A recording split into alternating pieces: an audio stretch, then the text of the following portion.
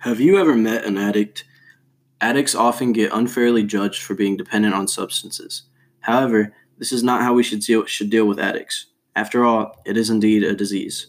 Affecting the prefrontal cortex, addiction starts with a decision to repeatedly engage in behavior, whether that be an action, such as watching TV, or a substance, such as heroin. Unfortunately, I very frequently see addicts get judged or shamed, and this is usually due to the misunderstanding of addiction.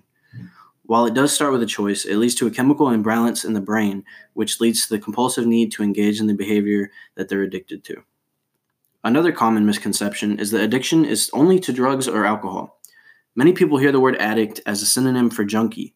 However, one can be addicted to nearly anything: your phone, the TV, video games, drugs and alcohol, nicotine. You can even get addicted to ibuprofen. You may not know this, but mental illness can be a big factor when it comes to drug addictions.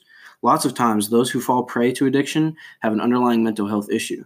Those who don't often do by the time they have developed a dependency. These mental health issues can cloud one's judgment, and this is how people get led down the rabbit hole that is addiction. Decisions that may not be the smartest, such as recreationally using heroin, aren't seen as such a dumb decision to those people because their mental illness blocks their good decision making skills. All in all, I believe we should treat addicts better. We should learn to accept them and encourage treatment rather than putting them down and making them feel bad about themselves due to a disease that they cannot control.